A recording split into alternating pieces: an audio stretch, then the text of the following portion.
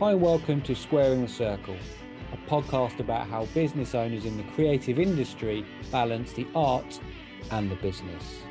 On this episode, I speak to singer, band manager and podcaster Paul Waller. We have a great chat about using jealousy to fuel your art, how to sustain and cultivate passion in your work, and why Spotify and other streaming sites are not the enemy to the music industry. I'm your host, Benjamin Bowles from Benjamin Film and Photography, and welcome to Squaring the Circle. How difficult do you find it balancing the art and the business? I've never found it difficult. It's a weird thing. I've never found that to be a problem. There's lots of problems that can potentially arise, but it's one of the, I think when you get to a level where you can make money from it, you've already conquered that. I think you wouldn't be able to get to that level if it was that a real ridiculous juggle of like, how can I do this? Like, how can I fit that time in? I think you've already solved that problem by the time you get there. But that's it, really. I'm pretty confident with all that sort of stuff. I find it really simple. But do you find it simple because you think the art and the business are kind of one of the same thing? It 100% is. So it's all part of the same thing. If you're going to be running anything from a band to, a flower shop, you shouldn't do it, should I say, if you're not passionate about it, because you're going to burn out really quick. Like something where you're going to be making just even the smallest of profits is not enough to keep that passion. And, for instance, if you're good at what you do, people are going to find out about it and they're going to keep wanting to come to you for whatever it is you do. And you can straight away see, like I can, whenever I contact people, if people are burnt out, if they're a little bit flaky, and that's all because that passion, that spark that made you want to do it in the first place is gone. And I think it's really obvious, no matter what the profession, when that happens. A counter to that, though, so you say if the passion's gone or you're burnt out. So do you think, well, from your point of view, and we'll come on to the management a bit later on, because that's why this chat will be really interesting, because you started in bands and now you've gone into the management. Mm-hmm. But if you're talking about passion and when you see that fire in the eye that's gone, basically, do you think that the business side or the money side can keep that passion going? Because what you hear from people in the creative industry is that the opposite in some ways, that the money brings you down because you're creating for other people. Whereas what actually keeps the passion going is the personal projects, is the stuff that is good for the soul. I think that the money can be the passion for a lot of people. If you're having success, that can overtake the actual art. So the fact that you're getting the success, the art might be just second nature for you, and it might eventually get stagnant because you're doing it to make that money. But that act of actually getting money in your pocket, that first time is a complete buzz, and it's really addictive because you're doing something that you love and you're creating an income from it. And then all of a sudden, that might overtake the actual passion for the job that you're doing. That doesn't matter because there's still that passion in it, still that fire.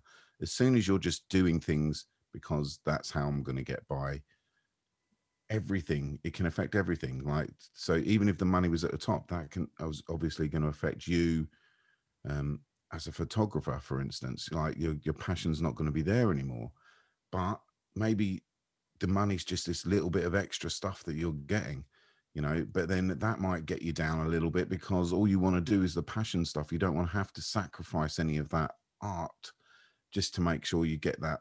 You might want that fantastic shot. You can see it, but that's not what the client wants at all. So all of a sudden it might be like, oh, I just don't want the money then. I don't care.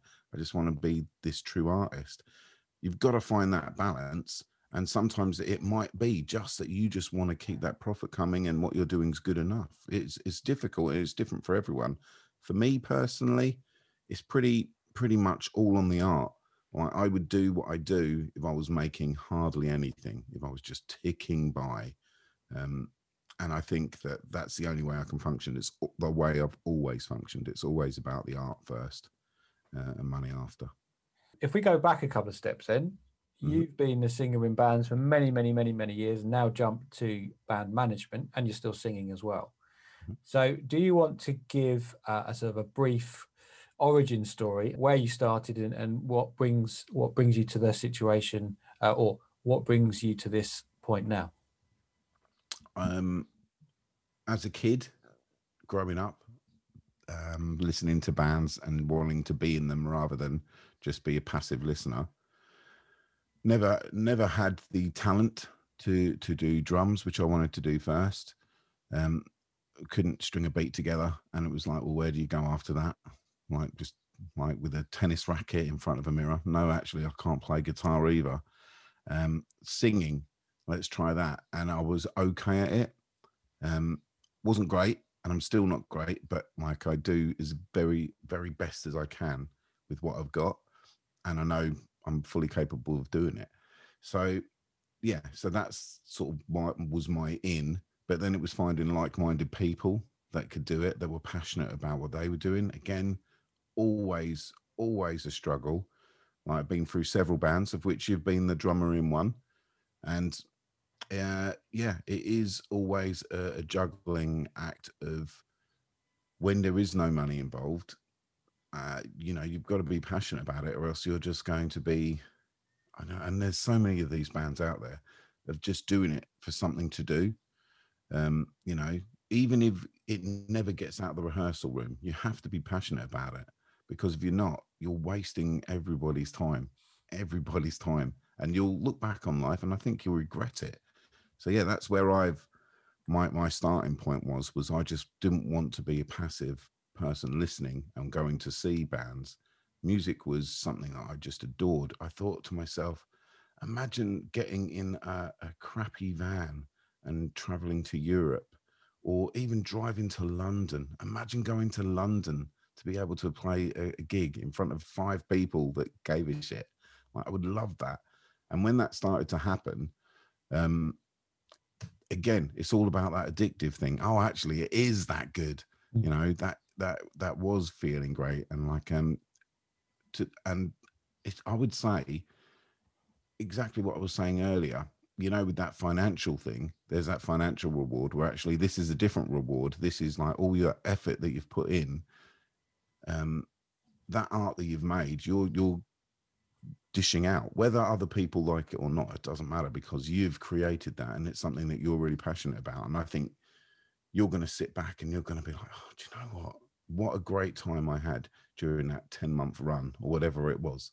And I often thought when I was younger and I'd finished my first band and that was all over, I just thought I'd already achieved all the goals in life that I'd ever want to achieve. I'd done it. Sung in a band in a practice room. That was my first goal. Second goal, can I get a record out? I've done it. And the third goal was, can I play a gig in front of people?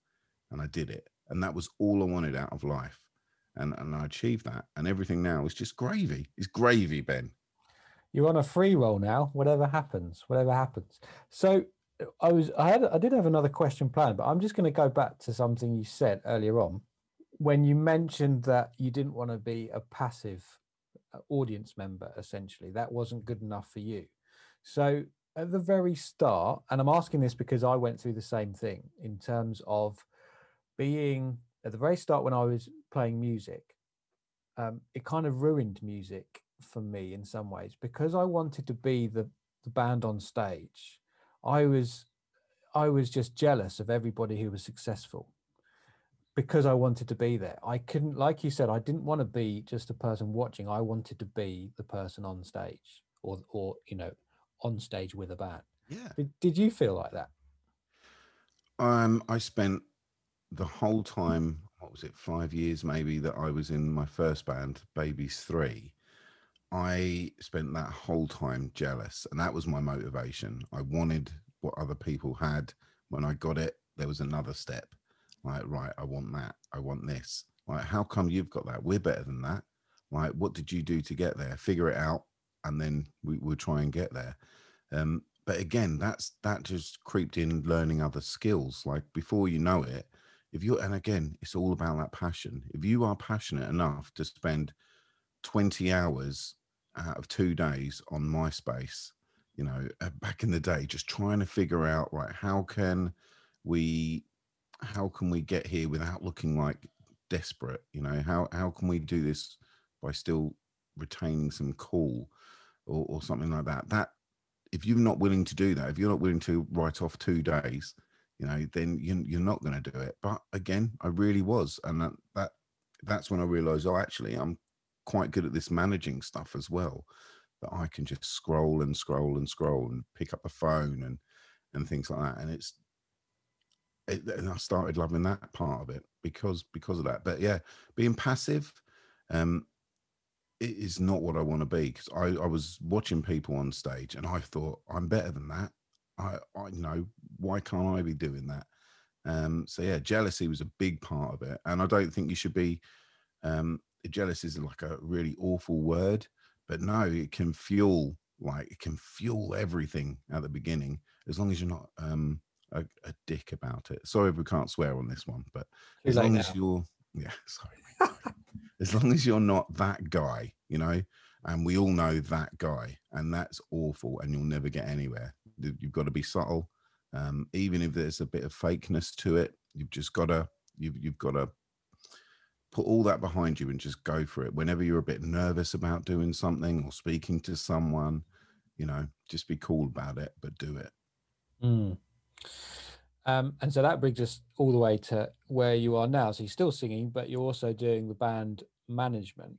How does that, so being passive, although you still are singing, being a band manager, you're obviously more passive than being on stage. Mm-hmm. But do you still, are you jealous of the bands that you manage because they're potentially doing really well, or because you've had some kind of involvement in that, in terms of getting them gigs, record deals, everything like that? Does that, what kind of emotions are you going through now? Is there a conflict, or are you just really pleased that you're having a positive influence on these bands? The jealousy thing went, I think, if I was still firing on that.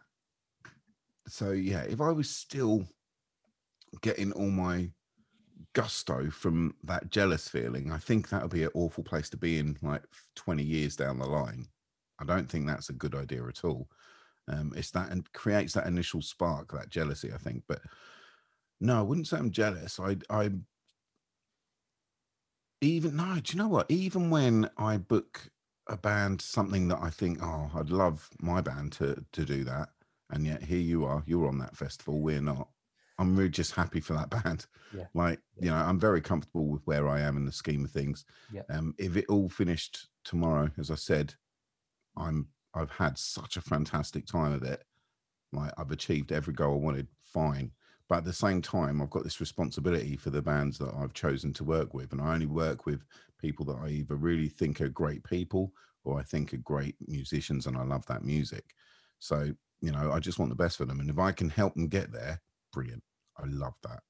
Now, going back to the art side of things, writing songs, writing lyrics, and obviously, putting together songs with your bandmates. And now this might have changed over the years as well. But now, because of you've achieved reasonable commercial success with Olms, in terms of you're doing tours, you're doing gigs, you're selling records. When you're writing songs, is there anything in the back of your mind thinking commercially, or are you thinking about your fans, or maybe you got feedback from a particular song on the last album that did really well, that maybe if you replicate, that could be a successful song on this record? How much does a commercial or the business come into your songwriting now? At the beginning of Ohms, not at all. And then it changed. And again, now it's not at all. But there was a period where we were the hot ticket sort of thing in the underground. It only lasted maybe a year, maybe 10 months or so. But you were finding our name in the magazines, and there was this build up. And I hadn't had that ever before. and I didn't know how to handle that because it, as I say, it hadn't happened before. And I started to believe a bit of your own hype. And it wasn't much, but I'd never received it before. We'd always comfortably sold out of whatever we were doing, but we would always do small presses, small runs, and, small gigs. But now there was some like, oh, have you heard this band? And we were always within the conversation. So that was different. And as I say, not being sure how to handle that, I thought we deserved it. And that's a real weird place to be in. And didn't take it for granted is the wrong word, but I honestly thought that it wouldn't end, which is weird. And sometimes it doesn't end for bands, but like that hype trail just lasted one album run for us, and that was it. And it was great. I loved it, and I loved everyone being like trying to message me. I wasn't chasing anyone for that period. It was a good feeling, but at the same time, like I can't tell you why it disappeared. I can't tell you why that stopped. That's my next question out the window, because that was going to be my next question. But carry on. Well, yeah, I don't know. That's the truth. It's one of those things that's that little bit of magic within music, whereas you can keep the fire burning. But it did make me think, like, to go back to your question, where do you go from here? Like, what product should we put out? Thinking about it just as a product rather than art, all of a sudden made you second guess yourself rather than just stick with your guns, which you've got to do. You can't just go with it and roll out, although maybe it would be better if you did. But when all of a sudden you've got like that thought, should we replicate what we've just done, or should we just push the envelope further and just see how it goes? And that's what we did. And maybe we shouldn't have. Maybe we should have just done, a part 2 of what we did before. Again, it works for some bands and it doesn't for others. For us, we just plateaued at that point, and we've been there ever since. Great place to be, as far as I'm concerned. Yeah, it's I think that's not exclusive to music, is it? If you gain some commercial success, or if you're running your own business and you've worked out a way to, if you're doing video, if you're a videographer or you're a photographer, for instance, that's going to be the closest thing to what I'm doing now and that I can explain. If you've got a certain look in your photos, or you've got a certain look in your videos in terms of the cuts, the cinematography, and that's going well, and people are, paying for that, do you just carry on riding that until when it stops, and then, trends move on, and, obviously your personal style moves on? Or do you constantly try and change it up, but potentially don't have the commercial success? So I think it's whatever industry you're in on the creative side. If you're creating something, your style and your taste change, and it's whether you can, I suppose, strike that balance. We come back to it again, don't we? Striking that balance between the commercial, but also creating the stuff that you want to, and creating the stuff that nourishes your soul as well. Yeah, exactly right. I think there's a point, and I made the decision of what we should do next from a managerial point, a people person point of view. And it's why I love management so much. So on the end of this big run, we got offered a big tour of America. It meant me quitting my job, which I wasn't happy to do. And it meant that for the rest of the band, there's going to be 4 weeks minimum where you're not in the country. Our guitarist couldn't do it. He's a teacher. That's the end of it as far as I'm concerned, because we're a gang. And it's one of those things where it's like, right, then we can't do it. But we can't then go to this next level. There's no way that we can grab that potential. So let's just do the best we can at where we are. I think they're the little points where you just think, are you happy with what you're doing? Are you happy with that art? Are you happy where you are? Because, we've got an audience. We can go out and we can play to 150 people. And that's more than I ever wanted. I'm not lying in any way. That was more than I ever thought I would get. And I've got there. I'm really happy about that. But we miss that opportunity to be booking a tour where we can be playing in front of 500 to 1,000 every time. And, just got to live with it. I'm not bitter. I'm really happy with where I am.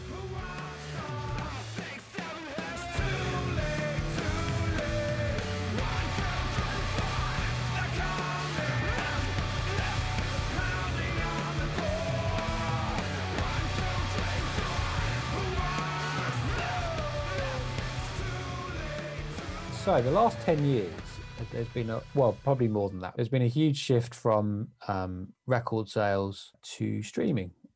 How's that changed things? For bands of our level, not at all. Not at all. The real money is made from physical sales when you go out and play live, whether that's your 2 weeks in Europe, whether that's a weekender in, Bournemouth. You go Bournemouth, you go Southampton, you come back and you play Canterbury, whatever. That's where your money is made. I remember the first time that we did that, and I held like a few £1,000s in my hand, and I just thought, this is, how the hell do we do this? I've never had this much money in my hand just from one day playing a gig. It was incredible feeling. But with Spotify, with Apple, with streaming, for a band our size and for bands that I manage, not a lot. Like our revenue from that, and we get it all through third parties, so they take their cut as well. It's minimal. I think sometimes you wouldn't believe, like, this got played on Radio 1, and we played this at several festivals, and you get more money from playing these songs at festivals in your revenue pack than you will from having played 10,000 times on Spotify.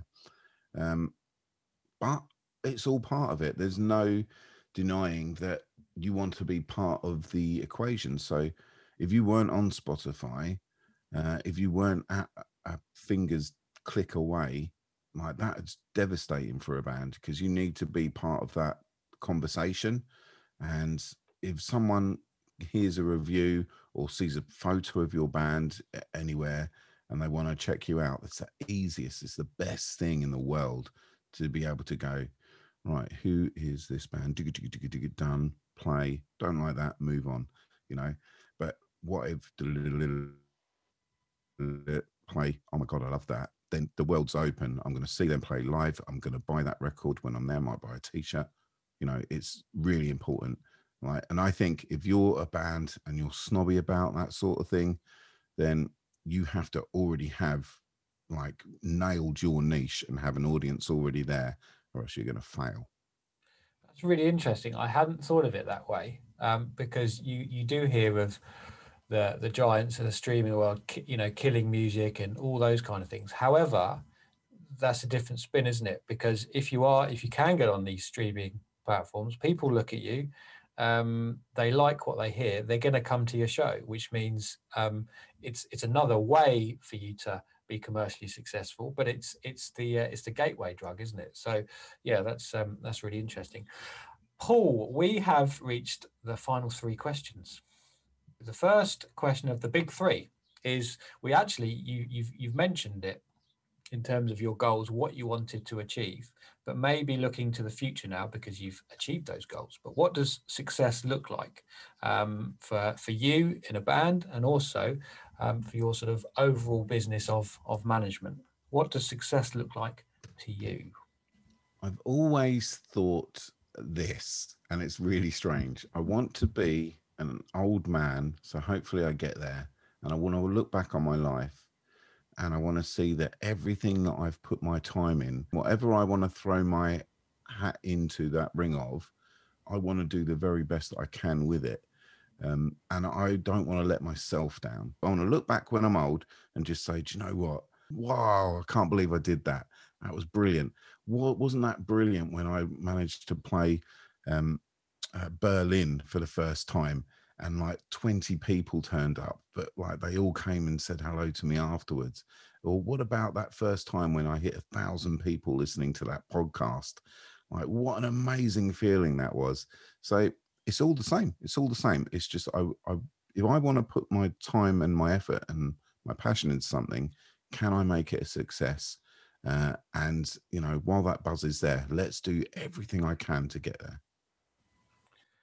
Great stuff. Great stuff. Yeah, it's the small wins sometimes, isn't it? It's those small goals and looking back and thinking, I did everything I could, whatever the outcome, I did everything that I could to make it the best it could be at that time. All right. Second of the big three. What is the book that has had the biggest impact on you? It's a very recent one, and it was all about podcasting. I suddenly got into podcasting and was heavily addicted from the off. And what happens with me is you get really passionate about something really quickly, and then it will burn out, and then you're on to the next thing. But some things stick, and podcasting was one of those that stuck. So I got myself a mic. I just thought, this is going to be a doddle. Anyone can do this. And I love talking about bollocks. So here I am. And then I realized I don't know what I'm doing. I do not know what I'm doing. So I got a book to help me through all that. So the book here is Profitable Podcasting. Grow your business, expand your platform, and build a nation of true fans. It's by Stephen, and I'll spell his surname Woessner, Woessner, I would imagine. But the great thing about it, you start reading this book, and then you realize you already know all this stuff, but it's just putting it into an order. So I think if you get to any stage of your profession at the beginning, because you wouldn't be that passionate about it, you already know the ins and outs. You just don't know how to achieve them. So I think you can see this. I got halfway through and stopped reading because I was already there. I realized I just needed to have someone else saying, oh, actually, you're doing that all right. Just grow it and just keep your passion going about it. And I think that's for any self-help book, for any referential book. If you're passionate about it, you will already be there. You will already know all this stuff. It just puts it into recognizable blocks for you. And that's what it is for me. I remember band management. I bought a couple of band management books, exactly the same. Everyone's got their own style. Everyone's got their own niche, but the gist is the same. And I think them motivational books, and I do, whenever I get into something, I do buy a lot of them to like figure out what I need to do. You don't need them really. They're just there to like make you go, yeah, you're all right. You're doing things right. So my answer to that is there's not really a guide out there to do exactly what you want to do. Because if you're just following exactly what someone else has done, it's going to not be good. Just have them there as a reference point. And, I do every now and again come back to it and I just think, okay, I'm following that good. But really, you don't need it. Just follow that passion, follow that goal. So that's an interesting answer. So I asked for the best book or the most gifted book, and you said, yeah, well, I've got halfway through it.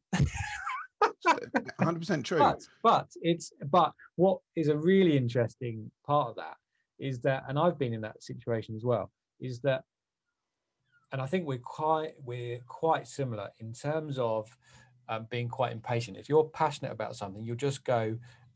You'll go all in for months and thinking that reading books and watching videos is a waste of time because I just want to get on with it.